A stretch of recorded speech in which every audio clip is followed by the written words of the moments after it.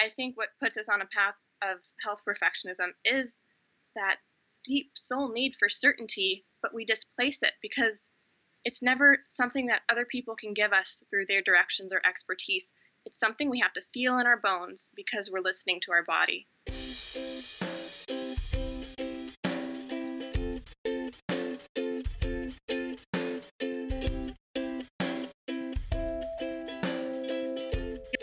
Hey guys, and welcome back to episode 35 of That's So Maven. We have a great guest on the show today, and it's kind of a longer episode, so I'm going to try and keep the intro short, or on the shorter side. I'm going to do what I can, but I am currently recording this from Minnesota. I am here visiting Kurt's family. Kurt is from Minnesota. I think most of you know that by now, but in case you don't, that's where he's from, and I absolutely love spending time here. It was actually kind of a sudden trip, and I was supposed to be on a press trip to Grand Cayman, which things ended up getting reshuffled, and it just really makes me appreciate having a flexible schedule and also being a place in my life where I can change plans on the fly and not be so anxious about it. When there was a time in my life when I wouldn't have been able to handle that, and that would have been really overwhelming. So sometimes in these more challenging moments in life, we realize how much we've actually grown, and it's actually kind of cool. But like I said, I'm going to try and keep these intros short.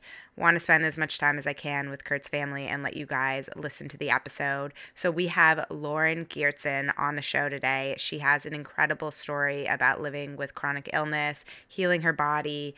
We chat about Mio Energetics, her company that creates essential oil blends and flower blends that help with energy medicine. We're talking about what it means to be an empath, to be a health perfectionist. We talk about so many things. It's crazy. When I was listening back on this episode, I was like, wow, we covered a lot of ground, but it's a really powerful episode, and I think there's something for everyone in this show. So I really hope you guys enjoy it. If you do, as always, please leave a review on iTunes. It just helps more people find the show, because the more reviews we have, the more people can find the show, because there's algorithms, and as frustrated as these things make me, that's just how the game is, unfortunately. And my goal is really to get this show out to as many people as possible, because I think every episode offers some kind of lesson that can help people on their journey. So if you want to help the show out, if you want to help me out, please leave a review on iTunes. You can do it on your computer, you can do it on your phone. It would just mean the world to me if you could do that. And if you want to keep the conversation going, please join the THM tribe. It's really an awesome group of humans where we get to talk about all sorts of things, including stuff we talk about on the show, stuff that doesn't involve the show, stuff on the blog, stuff I talk about in videos. There's a lot of stuff going on, so it's nice to have a place where we can kind of hash it out. So if you want to join the THM tribe, it's just facebook.com/groups/THM tribe. And with that, I think we should just jump into the show. So here's Lauren. Enjoy. Hi, Lauren. Welcome to the show. Thank you so much for having me on. Of course. So I wanted to just jump right in, because I think that your story is really interesting. And as I was mentioning before we hopped on the call, I think it's really different from a lot of the previous guests we've had on the show. So I'm excited to, learn more about you and how you got to where you are. So if you want to jump into that, I think that'd be great.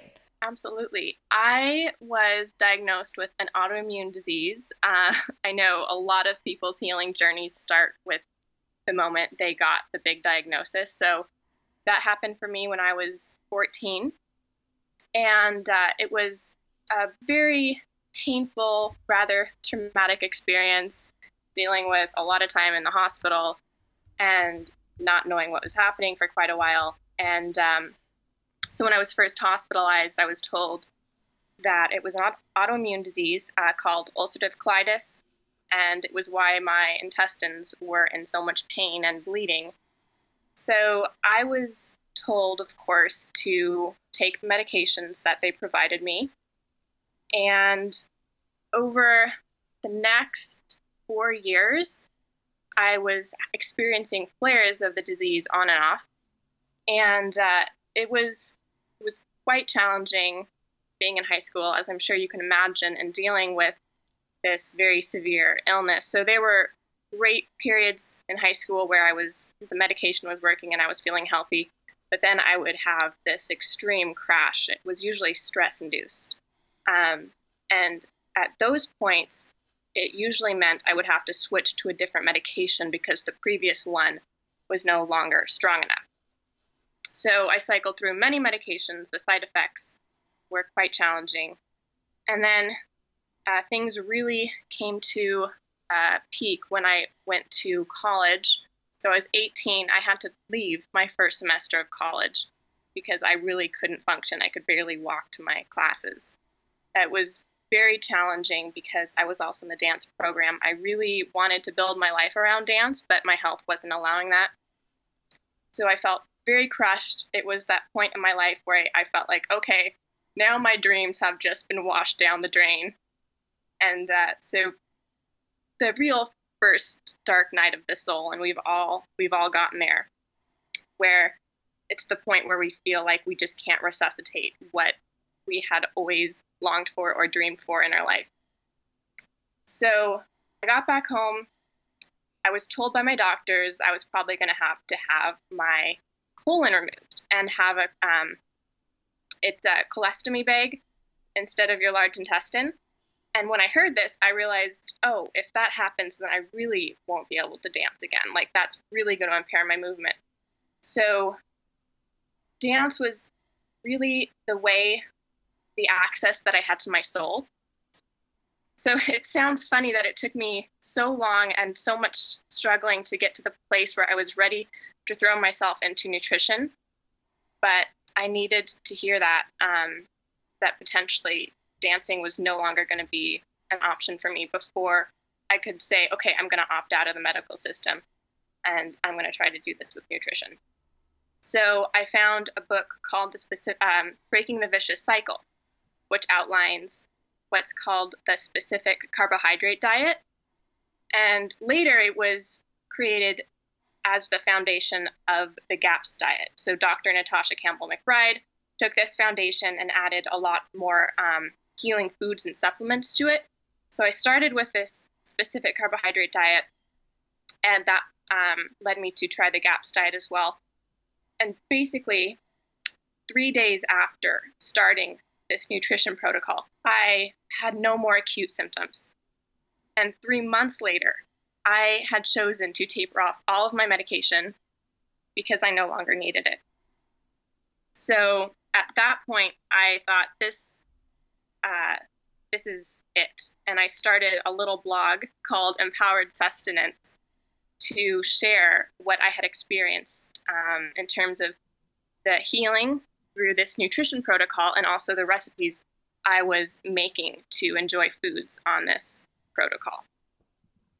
Wow. I mean, it's an amazing story to hear that you've been able to go from, being on all sorts of medications to really being able to heal your body with food.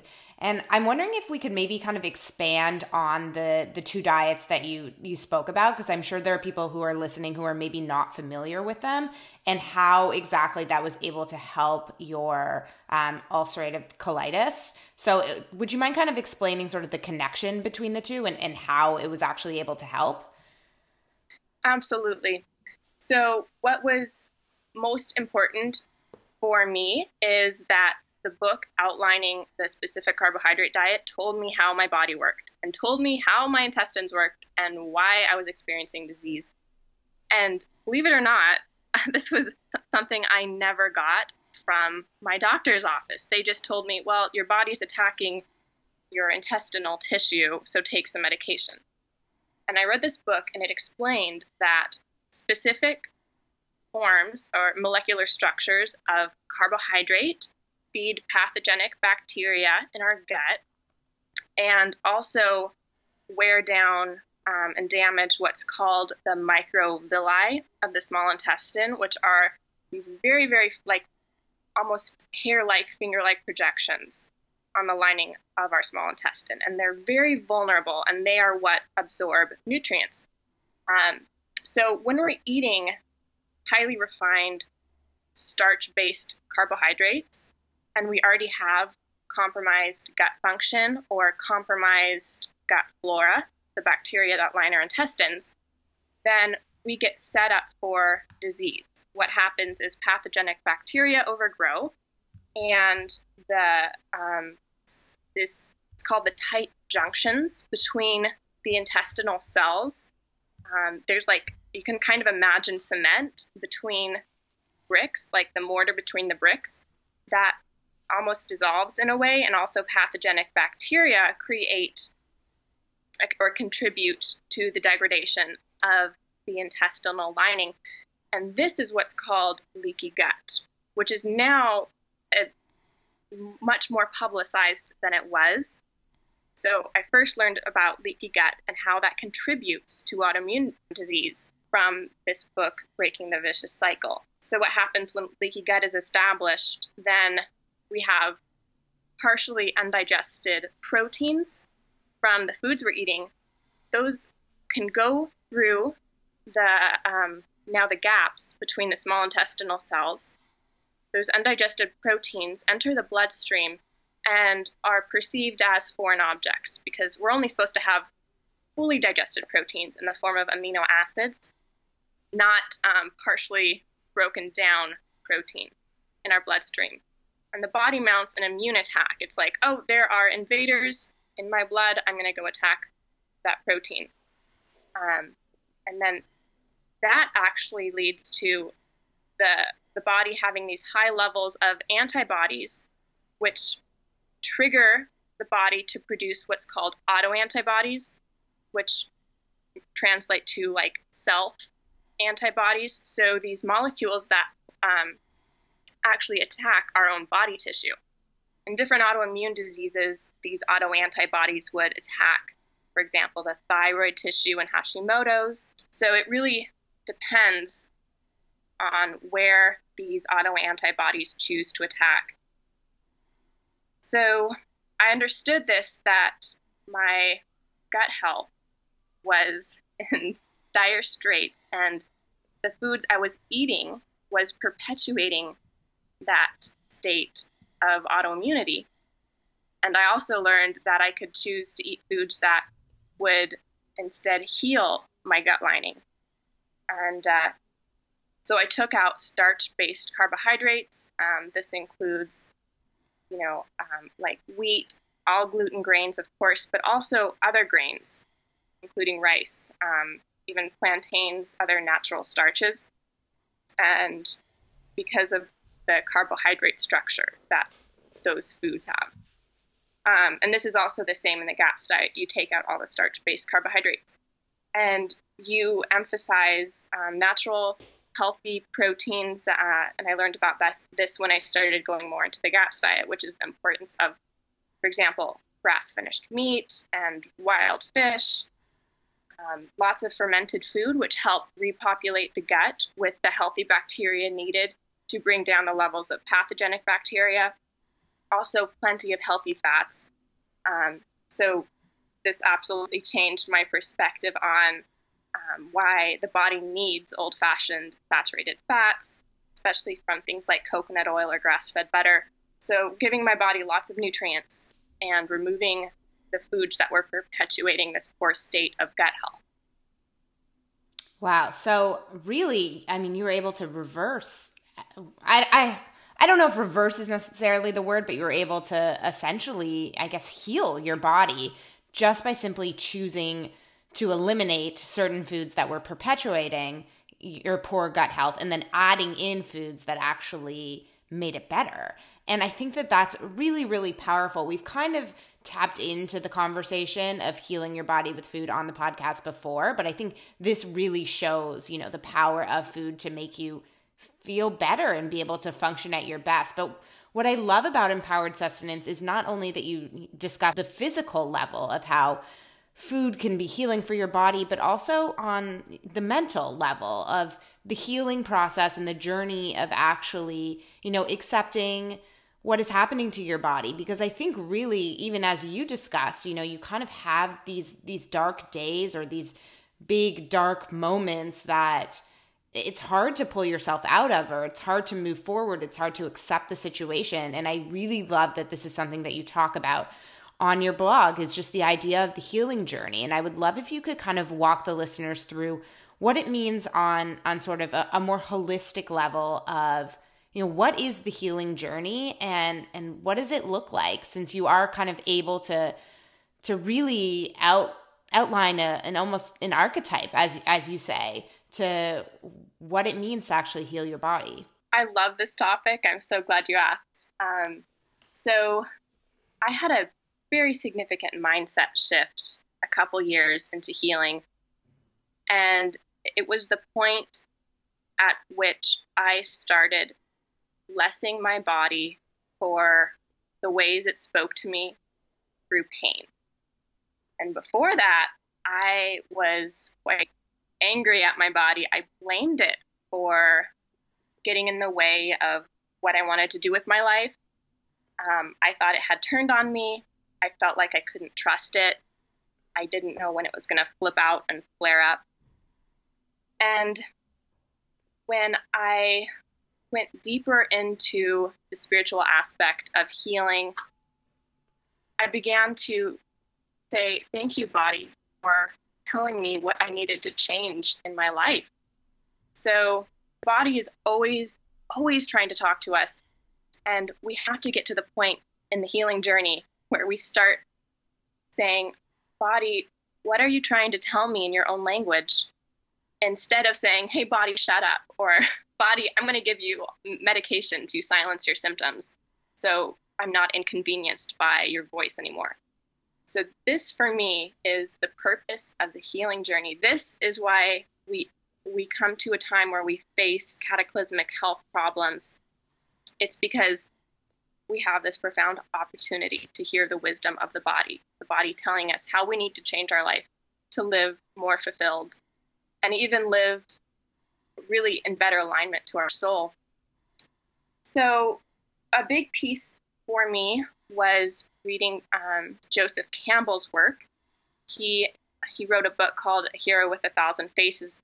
He studied mythology. He's a brilliant man, and he has such a heart of compassion. And what he found studying mythology across all culture was there was a commonality of the hero's journey, and it explained the psychological, the spiritual development that a person goes through as they become a hero in their own life. And this story should apply to every single person because we all have the capacity to become a hero to ourselves, and then after that, a hero to other people.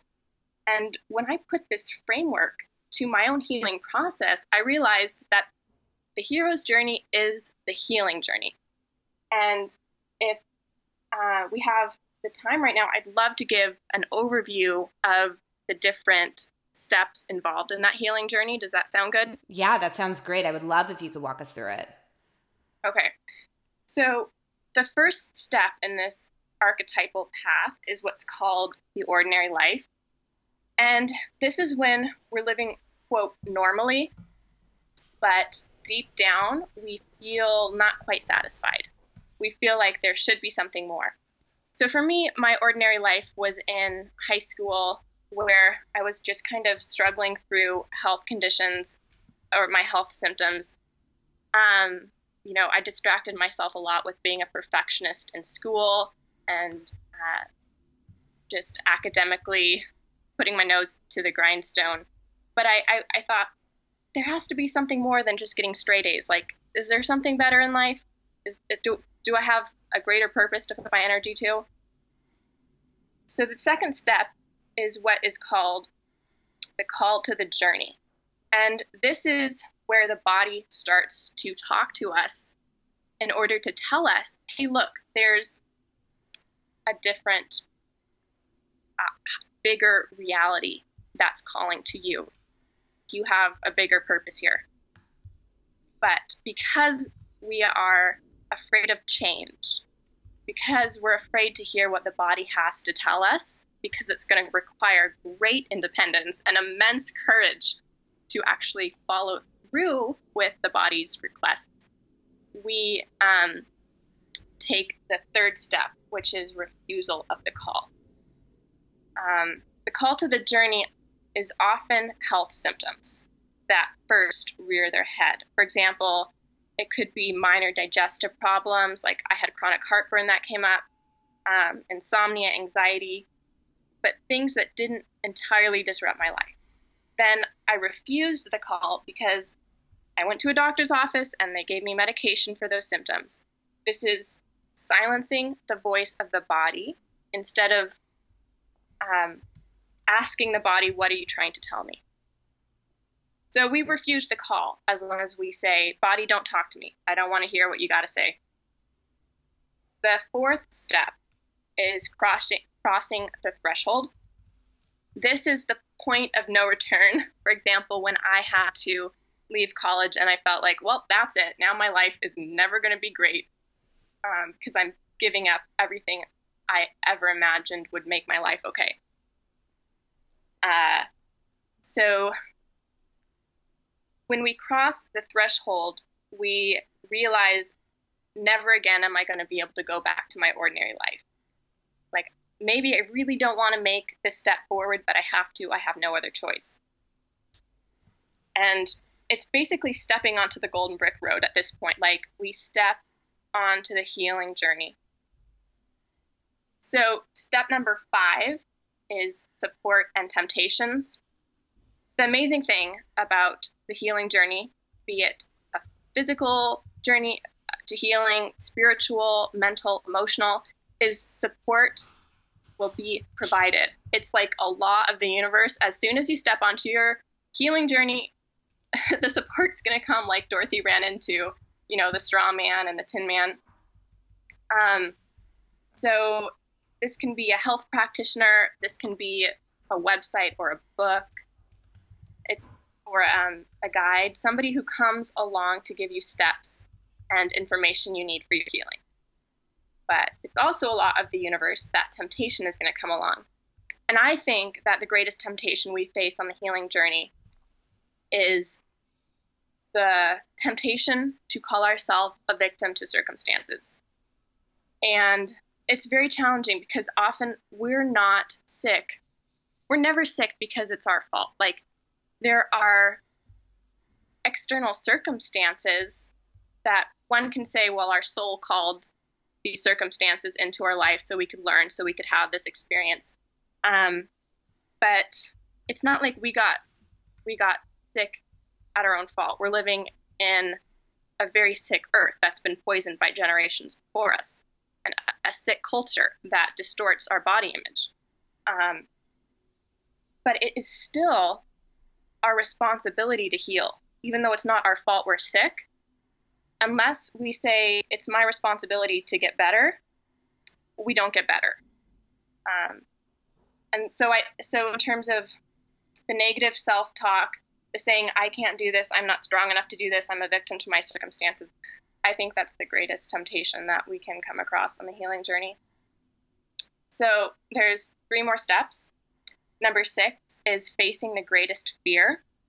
This is often represented in mythology as the character facing what would kill them, or potentially even going down into the underworld, going down into hell, dying to be rebirthed.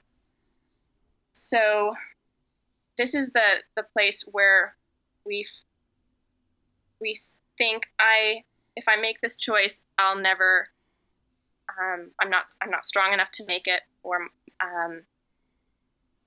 I will never be the same again. I won't be able to get through this, but we are always able to get through it.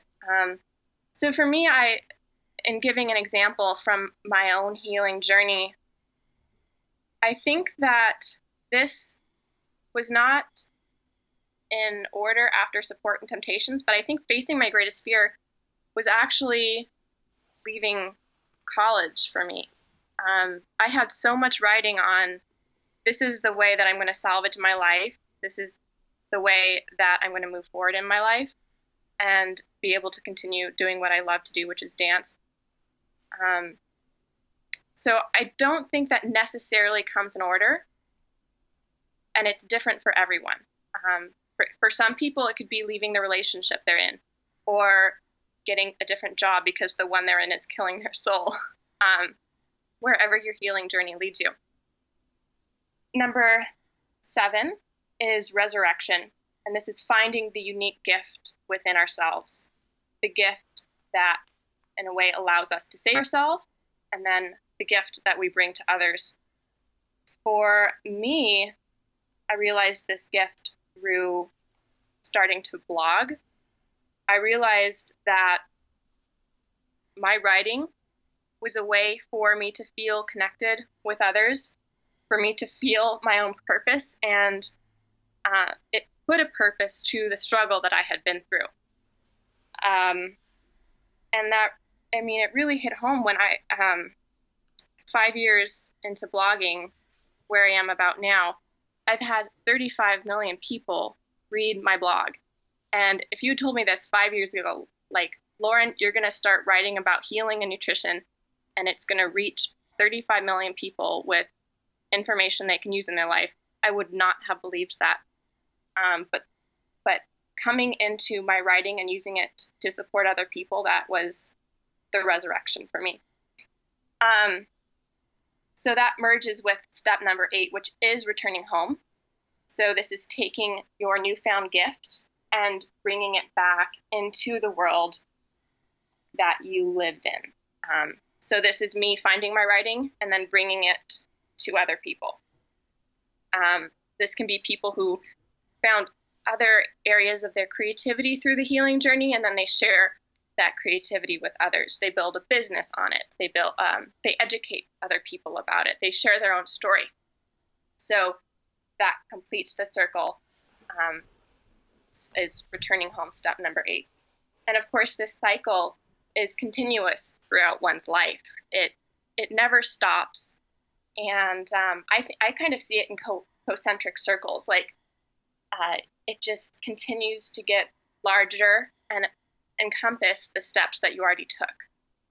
So the healing never stops. And I really hope that is helpful to the people listening, because it would have provided such a sense of direction when I felt so lost. And that's why I'm so passionate about sharing this with other people. Absolutely. I mean, I'm sure there are people listening who are going through a similar experience, whether it be an autoimmune disease or some form of chronic illness, and, you know, they're blaming themselves for it. They're blaming their body, and they just don't even know how to move forward. So just walking through these steps is really, really powerful. But I wanted to kind of expand on a couple pieces, because I just think that it's really something that I had never thought about before. But the first is just the idea that, you know, I think it's really in the resurrection phase, just realizing that sometimes, not necessarily it's a blessing in disguise, but really that you're kind of on this greater journey, that oftentimes that there is something and there is some purpose in why this is happening, and it's greater than what you can realize in the moment. And I think that that's a piece that could be really helpful for people, where in your case, when you were 14 and diagnosed with an autoimmune disease, I'm sure you had no idea that you were going to start a blog that was going to reach so many people and be so inspirational to so many, but perhaps it was supposed to happen for a reason, you know? And I think that that's something that people should keep in mind as they're kind of going through these experiences, that sometimes they're experiencing it for a reason. And I know that it's a hard thing to justify, but I'm wondering if that, you know, you've had that moment of sort of, wow, like I never asked for this, and yet this has, you know, ended up being one of the best things that has ever happened to me. Absolutely. This is how I see it, which is the purpose always exists, but it's only later in the healing journey that we actually recognize the purpose of it. So it's not like the purpose manifests later. It's always present. The body always has a higher purpose for us and is keeping us in alignment to that purpose. But when we're in the early stages of the healing journey, we're simply refusing to see it.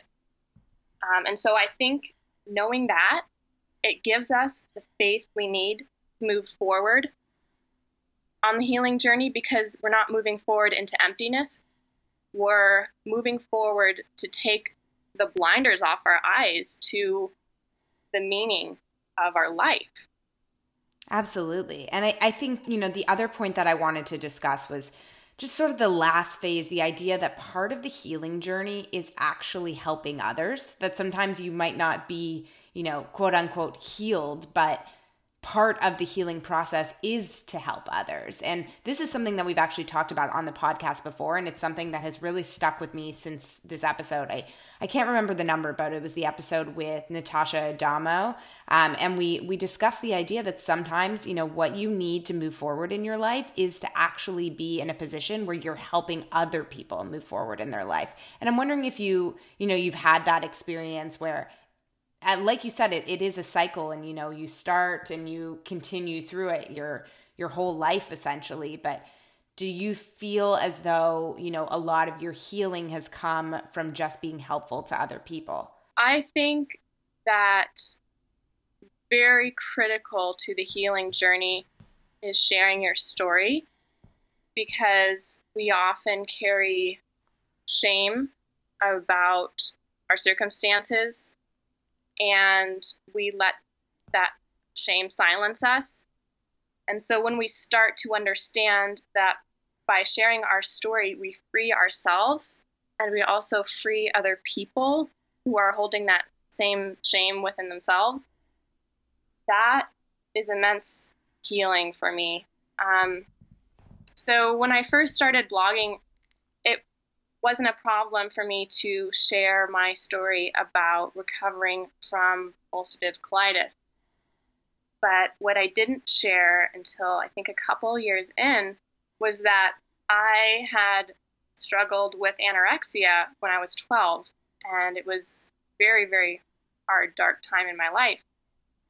And I realized I was so ashamed of saying I had used anorexia as a coping mechanism, and of trying to get some control in my life when I felt no control. But when I shared that, I felt this weight lift off my shoulders. And then I started writing how I had healed and the mindset shifts that I made to recover from anorexia. And in providing that information, which I was originally very scared to share, there was immense healing there for me and also for other people. So I can't remember who said this quote, but what we're most afraid, it essentially says, what we're most afraid to write that. I was most afraid to write about my anorexia. I was so ashamed of it. But then when I wrote it, there was healing on both sides. Absolutely. I mean, that really resonates with me. So much of my own journey in just, growing up and becoming more comfortable with myself has been really, publicly sharing a lot of my life on the internet, which is a strange thing for me, but has also become incredibly cathartic. And I feel like I've, really come into myself because I don't carry nearly as much shame as I used to. And that is incredibly healing. So I totally resonate with that. I'd love to speak to that point, because I want to articulate the difference of sharing our quote wounds for ourselves versus sharing our quote wounds for other people. And what I know you do and what I do also is we have to get to a degree of healing within ourselves before we start, in a way, sharing this publicly. And that's because when we write to serve other people, and when we write for the purpose of healing other people, it's not writing to say, give me attention. I'm writing this so you can give me attention. It's, I'm writing this to give you attention. I'm writing this to give your heart room to breathe, because it never felt that space or freedom before. So maybe the writing itself could be the same, but the intention has to be different. We're not just serving ourselves. I think we have to approach it from, I'm taking a step of vulnerability and courage to give other people attention and not just get attention and wave my wounds like a flag above my head saying, look at how much I was hurt. Yes. I mean, that totally makes sense to me. I feel like oftentimes when I write about some topics that are taboo or that, any of us feel shame around, while it is cathartic for me, that's not necessarily the reason that I'm writing it. I'm writing it because I think about the person that I needed to say Yes. this stuff to me when I felt really alone in it. And in the process, I end up, helping me grow and move through the shame and the wounds and all of those feelings around that. But it's rarely for the purpose of just, shouting from the rooftops, here's what was wrong with me and here's why I was ashamed of it. It's more, here's what I went through. And if you're going through it, I get it. And I see you and I hear you and I know exactly how you're feeling. And that is why your writing is authentic and why it does touch the heart of people, because you do have that intention. Well, thank you. Same to you. But I Thank do you. want to kind of jump into a conversation around health perfectionism. And I think, and maybe I'm jumping the gun here, but I could imagine, having a history of an eating disorder and then, having to use food as a mechanism to heal your body is hard, because once you've been in a position of controlling what you eat and, being in that mindset, but also being on kind of the other side where you really do need to be careful about what you're eating because your body depends on it, it could kind of, fall either way. It could potentially be a vicious cycle or fall into sort of a trap of perfectionism. And I'm wondering if you can speak to whether, you've had experiences like that. Definitely. The mindset shift I want to give people about a nutrition protocol that is, quote, a restricted diet, is that it's not a restricted diet, it's a freedom diet. When I was anorexic, I used food, ironically, trying to get some control or freedom, but it was really just a self-made trap. But when we're using food to heal our body and to realign our body with its own innate wisdom, we're on our way to freedom. We're not restricting ourselves, we're freeing ourselves. And to speak to the point of health perfectionism, I had an article about how I call myself a recovering health perfectionist. And this was my realization that health, as trite as it sounds, is not a destination. You don't just go from unhealthy and to healthy and like throw in some supplements and the right diet in between there, and it's like plus equals health. So it was really the mindset shift for me that health is not a math equation. There's no missing piece. Like even when we switch to a holistic mindset, we often will still search for that magic pill. Maybe it used to be a pharmaceutical magic pill, and then no medications helped us. And so now we're starting to look for the right diet that's the magic pill, or the right supplement that's the magic pill. And that if we find it, we're going to take it and we're going to be healthy. And I think that's the mindset of health perfectionism, because that missing piece doesn't exist, and health is not a math equation. The healing journey is a journey. It's circular, it's circuitous, it's ongoing. A quote that I love is from Caroline Myss, who's a modern day mystic and an extraordinarily wise woman. She says something along the lines of, healing isn't logical. So when we're health perfectionists, we think that healing is logical. We think it's a linear math equation. When we transcend that mindset, we realize healing involves forgiveness, which is absolutely not logical. It involves forgiving ourselves, forgiving our own bodies, forgiving other people.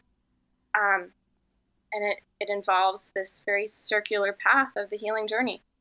Yes, I love that you talk about this. And I think, given so much of the information that we're being fed, all over the internet and on social media, and so many people in a position where, they are quote unquote experts. And well, they are certainly experts on themselves, and they are absolutely welcome to share their journey and hopefully be helpful to other people. I think we can't lose this idea that we are our own health advocates and we are experts on ourselves. And while something might work for somebody else, it may not work for you. That doesn't mean, let's give up. It doesn't mean that it won't work. It doesn't mean that it will work. But I think it's important for us to not constantly be searching and striving for that thing that's going to make us feel like we're, shouting from the rooftops about how amazing we feel, because, well, we all have moments like that where we feel great in our own skin. Like you said, it is a journey, it's not a destination. And life is constantly evolving. We are constantly evolving. And in the process, our needs and our wants and all of that will always change. And that's one of the beautiful things about life. But to think that there is like this one thing and it's going to remain that one thing that makes you feel amazing for the rest of your life it's sort of delusional in a sense, because no one is that fixed. Right. I see it as we're looking for certainty from somebody else, but certainty isn't an analytical process. It's something that we feel in our own body. And so unless we can come to trust our body with our life, to trust to trust our body enough to follow it, we're never going to have that felt experience of, I am certain this is the direction I need to take with my life. I'm certain this is what I need to do right now or say right now. I think what puts us on a path of health perfectionism is that deep soul need for certainty, but we displace it because it's never something that other people can give us through their directions or expertise. It's something we have to feel in our bones because we're listening to our body. Yeah, I totally get that. And I think that this is actually a really great transition into the conversation of energy medicine, because like you said, health isn't always logical. It doesn't always make sense. And sometimes, there are things that can't be explained. But I do think that this ties in nicely to the idea of energy medicine, which is sort of I don't want to say too out there, but I do think that there are elements of it that maybe aren't the most logical to how we come to understand medicine. So I would love if you could kind of jump into that conversation about what energy medicine means and sort of what, how people can incorporate that into their own health journey. I would love to talk about this. And you're right, it is such a perfect transition because energy medicine is not about analytical science because we currently lack the scientific instruments sensitive enough to measure subtle realms of energy.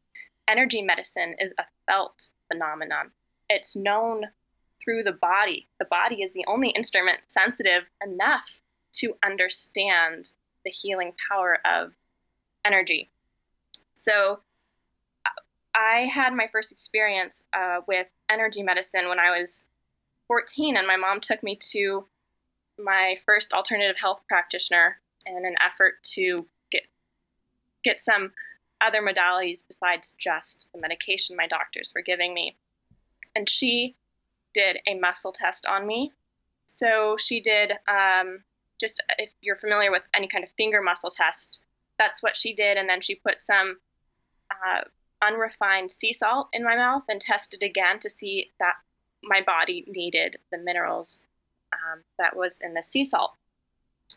And when she did the second test with that salt in my mouth, I felt life surging up through my body. It was like the life force at the center of the earth was running through me. It was strength that I had never experienced before, and I knew it was coming from somewhere outside of me that I was connected to. And in that moment, I realized that I wanted to introduce other people to this feeling. Like this is a strength and a felt sense of what's good for us. That is our birthright. But we don't have awareness that this information, this way to know what our body needs is always available to us. So I thought, I need to make this available to people. I don't know how. Fast forward a few years. This year, I started an energy medicine company. So it's called Mio Energetics, and I co-founded it with this incredible clinician and nutritional therapy practitioner and nutrition teacher here in Seattle, John. So at Mio Energetics, we share essential oil blends and flower essences that energetically balance certain regions of the brain. Uh, so, a large part of introducing this company, especially to my blog readers, was sharing how energy medicine works. I like to lead with energy medicine is considered woo woo. Like you said, it's kind of considered on the fringes, but it's really not. It's actually the most ancient form of healing. And if we look at the tradition of using energy for healing in all ancient cultures, the the words that they had for subtle energy was it was a universal concept that there was this felt life force energy, this energy that communicated with the body. So this idea of energy that we could communicate with and use to heal was as universal as words like father and mother and brother and sister. So this indicates that we have just forgotten this different dimension that offers so much healing to us, but that cultures who were very much in tune with nature and very much in tune with themselves were as aware of this energy as they were aware of the world with their eyes. It was as real to them as the world they saw with their eyes. But in our modern culture, we're so distanced from the wisdom of the body and really say reality is only what we see or can measure. And that disconnects us from a vast proportion of reality. So, quick question. Mm-hmm. How is it that we're able to affect our energy? So your company offers things like brain oils and essences and things that are able to help balance our energy. And I'm wondering, and like you said, it's challenging to kind of measure this, but you've personally seen the effects, and it has been around for thousands and thousands of years. So it obviously is an effective strategy. But on a physical level, how might you be able to affect your energy? Absolutely. Great question. So, the reason that we're able to offer these very unique formulations is because John is able to feel the energetic fields of the human body and the brain. And if we look at ancient cultures, all masters of healing were able to feel this dimension of energy. So, John can feel when that energy is imbalanced. He's created these blends to act like a tuning fork in a way, an energetic tuning fork that introduces a resonance that can help bring those brain regions into balance. And again, it's not something we can scientifically measure, but we can look at how people are responding. So we've had hundreds and hundreds and hundreds of clinicians. Before we launched our first product, we had like 300 nutritional therapy practitioners test our oil. It's called vagal tone. It helps stimulate the vagal nerve. They tested it on multiple clients and then gave us back a completed survey. And so we were gathering information from them and how it worked in their practice and what they saw from their their clients. So energy medicine, although it's not well suited for scientific measurement, is very well suited for how it works with the difference we can see with people or how people tell us they're feeling from it. Yeah, I mean, there is something to say for anecdotal research.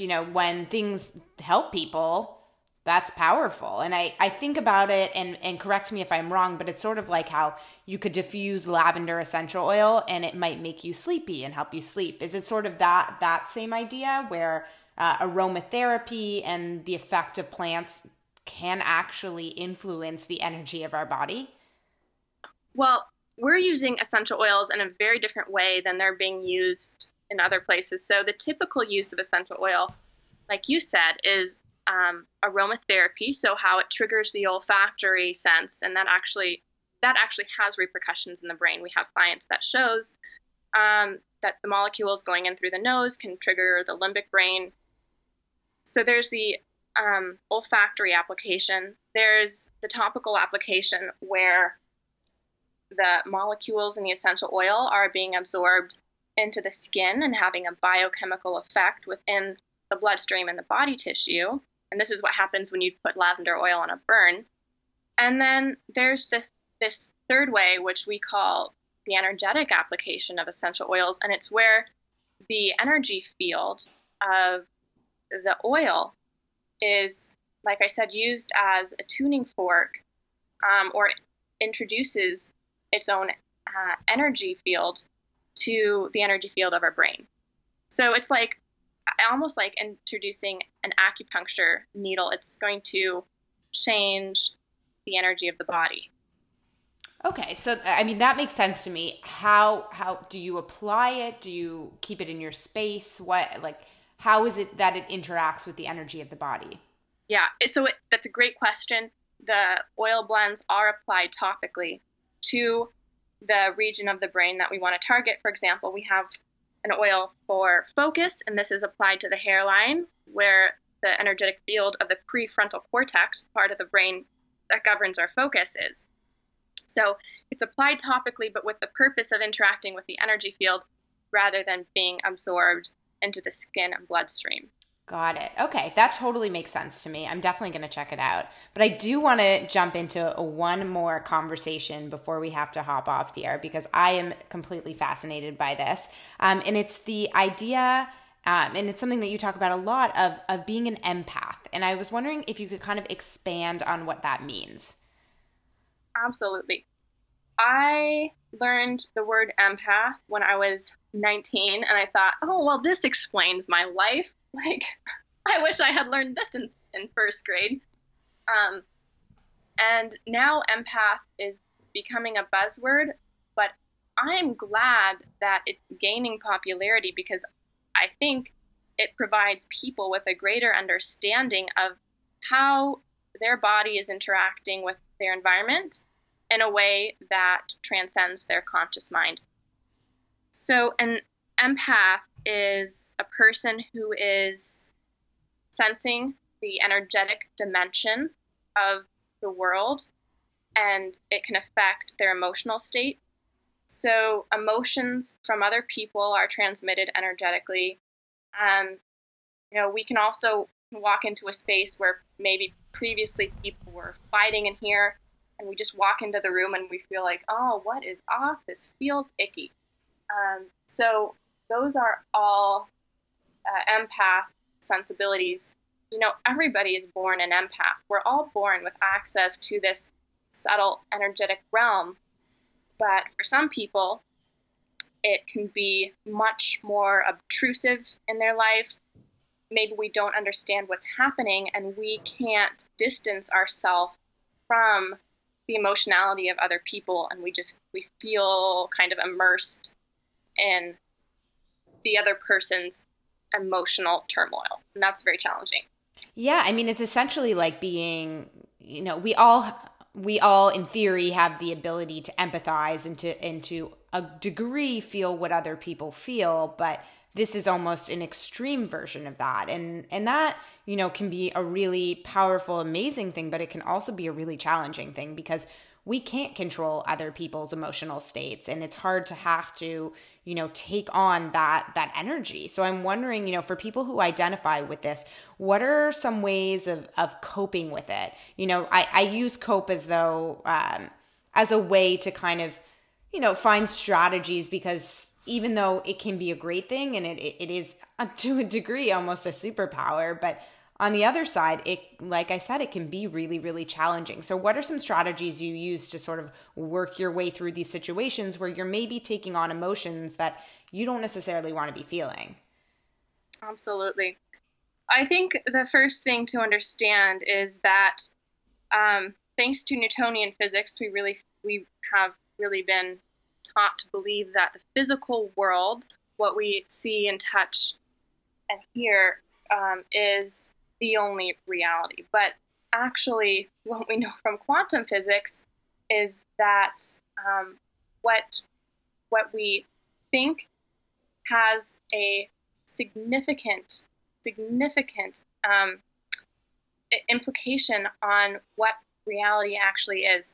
So what we can do in our mental world is very, very powerful. And just because we can't see it doesn't mean it's less important than the physical world in front of us. So when I understood this, I could give more credence to the idea that people say, oh, just imagine a bubble around yourself. Because before I was like, well, that doesn't seem very helpful. But by understanding that, that actually has implications in the physical world, it gives more weight and credibility to doing that. So I do think it's very, very important for empath to develop what's kind of called a morphic field. It's an energy field that's built up by repeating a thought or a visualization, and it's a practice. It's something you build up like you build up a muscle, and you want to build up your own bubble. You can imagine it as a bubble of white light around you, and where only love can enter. And so that way, the energies and emotions that are in your environment, they're only going to be filtered through this bubble and come in as love. Another thing that is very, very powerful is we carry one flower essence at Mio Energetics, and this is formulated for us by she's an amazing intuitive. She basically lives in the jungles of Hawaii and creates flower essences. And she talks to plants. She understands and interacts with plant consciousness in a way that is profound. So she created this flower essence specifically for clearing the energy field so that it can separate you. It can kind of wash the day off. And it's called Neuro Reboot. We have this on Mio Energetics. And so this has been a game changer for me. I use it every time I come in my house just to clear the energy that has accumulated, I feel, from being out and about. I will use it in between meetings. I'll use it when I feel like I'm being affected by the electromagnetic frequencies in the environment, because that can also take a toll on our energetic field. So those are the two steps that have made the biggest difference for me. Awesome. Well, thank you so much for sharing those, because, I don't know that I fully understand what it means to be an empath. I guess I understand, but I don't personally feel that same level. I definitely am a highly sensitive person, which I've understood to be different from an empath, that most empaths are highly sensitive people, but not all highly sensitive people are empaths. So I think that I fall more on sort of the highly sensitive person sort of realm, where I'm very sensitive to energy, to other people's energy, but I'm not necessarily taking on other people's energies. But to me, it's important that I do clear my space, and, through things like saging or even just some form of like mindfulness. And I don't always know if sort of the act of saging or even, using one of your flower essences, for me, I don't know as how powerful it would be in terms of like changing the electromagnetic field. I believe it, but I don't know that I necessarily can understand that. But what I do understand is sort of mindfulness, and the idea that, like, for me, clearing the space is clearing my mind. And that's really powerful for me. So on sort of the electromagnetic level, I'm not sure that I totally understand that or how effective it is. But for me, any kind of just like clearing the space can be really powerful, because I feel that energy. I totally get what that means, and that totally resonates with me. So I'm definitely going to be putting in an order for that. So thank you so much for sharing that and just sharing your story. I think it's really, really powerful. And I think that there's a lot of people who are listening right now who are suddenly realizing, oh my goodness, I think I might be an empath. I'm so glad you asked that question for that reason. It's feels like self-education 101 to understand how our bodies can be taking on energy that's not ours. So I'm really glad that you can bring that to awareness. Well, I'm really thankful for you, because you were the first person who introduced me to this conversation. Oh, So great. yeah, so I had always grown up feeling like I was taking on things that were using my energy, but I couldn't really explain what it was. And I'm just very sensitive to environments and to people around me. I pick up on things and I analyze things too much. And that can be really challenging for me to just kind of focus on me and what I need because I'm so distracted by all of these things that are happening around me. So just hearing somebody, put a term to it or explain it in a way that makes sense to me has been really, really helpful. Great. And I'll say just one more thing. I really want to leave people with that the understanding that energy hygiene is as important as personal hygiene. Like it should be just as much a part of your day and a part of your awareness, what's happening in your energy field and your emotional field and how you're being affected by the energies and emotions in your environment. That is just as important as taking a shower every day. Totally. Well, thank you so much for jumping into that. But I do want to cover our hot seat questions before we run out of time. So these are the questions that I ask to every guest who comes on the show. And I just love being able to hear people's answers and compare them. So if you're ready, I'm going to jump in. Sure thing. Cool. So the first question is, what's the one health habit you can't live without? I have affirmation mirrors, so I will write in a dry erase pen and fill every available mirror space in my home with affirmations that say things like, I am enough, or you've got this, Lauren. I love you, Lauren. Right now, I'm writing a book, and so I have on every mirror, thank you for writing your book, Lauren.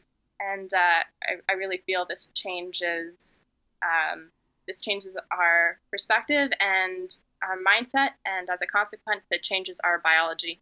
Awesome. So the next question is there a business or a business person who you look up to?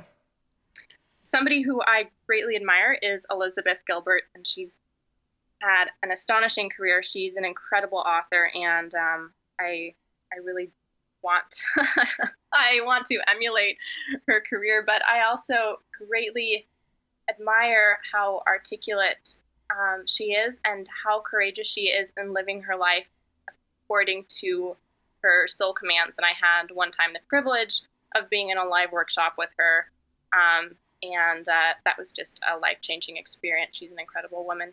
Wow, I'm envious. That sounds like an amazing experience, and I do think she must be an empath to some degree because she is just so in tune with humanity and how humans feel things that she must on some level have an understanding that goes beyond the average person. Yeah, she gets to deep truths. Yeah, totally. So my next question is, what advice would you have for your 20-year-old self? I'm 24 now, so this would be like 4 years ago. And I would tell myself to, instead of being afraid of my, quote, negative emotions, like anger or jealousy or shame, I would tell myself to follow those emotions into the light, especially growing up in a culture where we're kind of told to repress our emotions, or especially for women, like, don't explore your anger, like just keep that bottled up. But there is so much value we get to our soul by fully feeling our emotions and asking our emotions again, what are you trying to tell me? Or emotions, let me see you in the light. So I think that's a question. It would have been helpful if I were asking earlier in my life. Yeah, I'm really going to take that to mind next time I'm sort of either feeling an emotion or some kind of physical attribute that I maybe don't want to be feeling, that maybe there is a greater reason why this is happening and to work through it rather than avoid it. So my next question and last question is, what advice do you hope to get from your 50-year-old self or your older self? Like, what do you hope that you will have learned when you're older that you haven't quite learned yet? Just relax. Like I'm definitely a go, go, go person. And part of it is because I'm feeling my purpose and my passion in life more than I ever thought I would. But what I need to hear from my older self continually is like, hey, Lauren, what you are meant to create is going to take care of yourself. You're not carrying the entire responsibility. All you can do is just show up and trust that what is meant to be is going to take care of you and is going to take care of itself. And I'm coming back to this message over and over. I'm writing a book right now, and it's the book idea that I've literally been waiting for my whole life. And I felt like I've been pregnant with this idea for the past 5 years without knowing what it is. And so there's so much energy about writing it and sharing it, and also stress like, oh my goodness, can I do this? Is it going to be good enough? When is it going to be done? And so I just have to keep telling myself, hey, it's going to take care of itself. I always find it so fascinating that the things that we can be the most passionate about and feel the most called to do can also be a source of stress in our lives. It's hard to really just feel so much emotion, positive emotion about something and not, take on the negative emotion of it. Absolutely. But like you said, we got to work through it. There is a reason for it. Mm-hmm. Awesome. Well, where can the listeners find out more about you and your journey? My health website is empoweredsustenance.com. And then Mio Energetics, the energy medicine company with essential oils and flower essences, mioenergetics.com. And then through those respective websites, you can find social media links. Awesome. Well, thank you again for coming on the show today. I am so honored to have you as a guest on the show. What you've accomplished so far in your life is truly phenomenal. And I think that you are on this journey that is going to help so many people. So I'm just really grateful to have you on the show today. Thank you so much. I totally enjoyed my conversation with you. And I think that you're offering a gift of healing by sharing this podcast. Thank you. So as I'm sure you picked up, we covered a lot of ground in this episode. So if you guys want to keep the conversation going, I would love to chat about, basically everything we talked about on the show, but especially like what it means to be an empath and this sort of health perfectionist notion. For me, the archetype of the healing journey is fascinating, and I'm trying to kind of grasp it. So, anyone who is struggling with chronic illness, I think that this would be a really interesting conversation if I could have that with you, because I would love to just learn more about your experience, because it's something that I'm not familiar with. So the THM Tribe is a great place to do that. It's just facebook.com/groups/THM Tribe. And if you're not into Facebook groups, I totally understand. I'm all across social media and love when you guys send me messages or emails or however you want to get in touch with me. It's just really, really nice to be able to talk with you guys. I always say that that is by far the most gratifying part of my job and the stuff that I love most. And if I could, respond to every single person, I would, though I actually do my best to try and do that. And I know this is something that a lot of bloggers or anyone who has kind of an online presence really struggles with, is how to manage these conversations with readers or listeners or whoever it may be. And for me, it is the best part of what I do. So I always try and make time for that. So would really love to connect. And yeah, otherwise, please leave a review on iTunes, like I mentioned in the intro.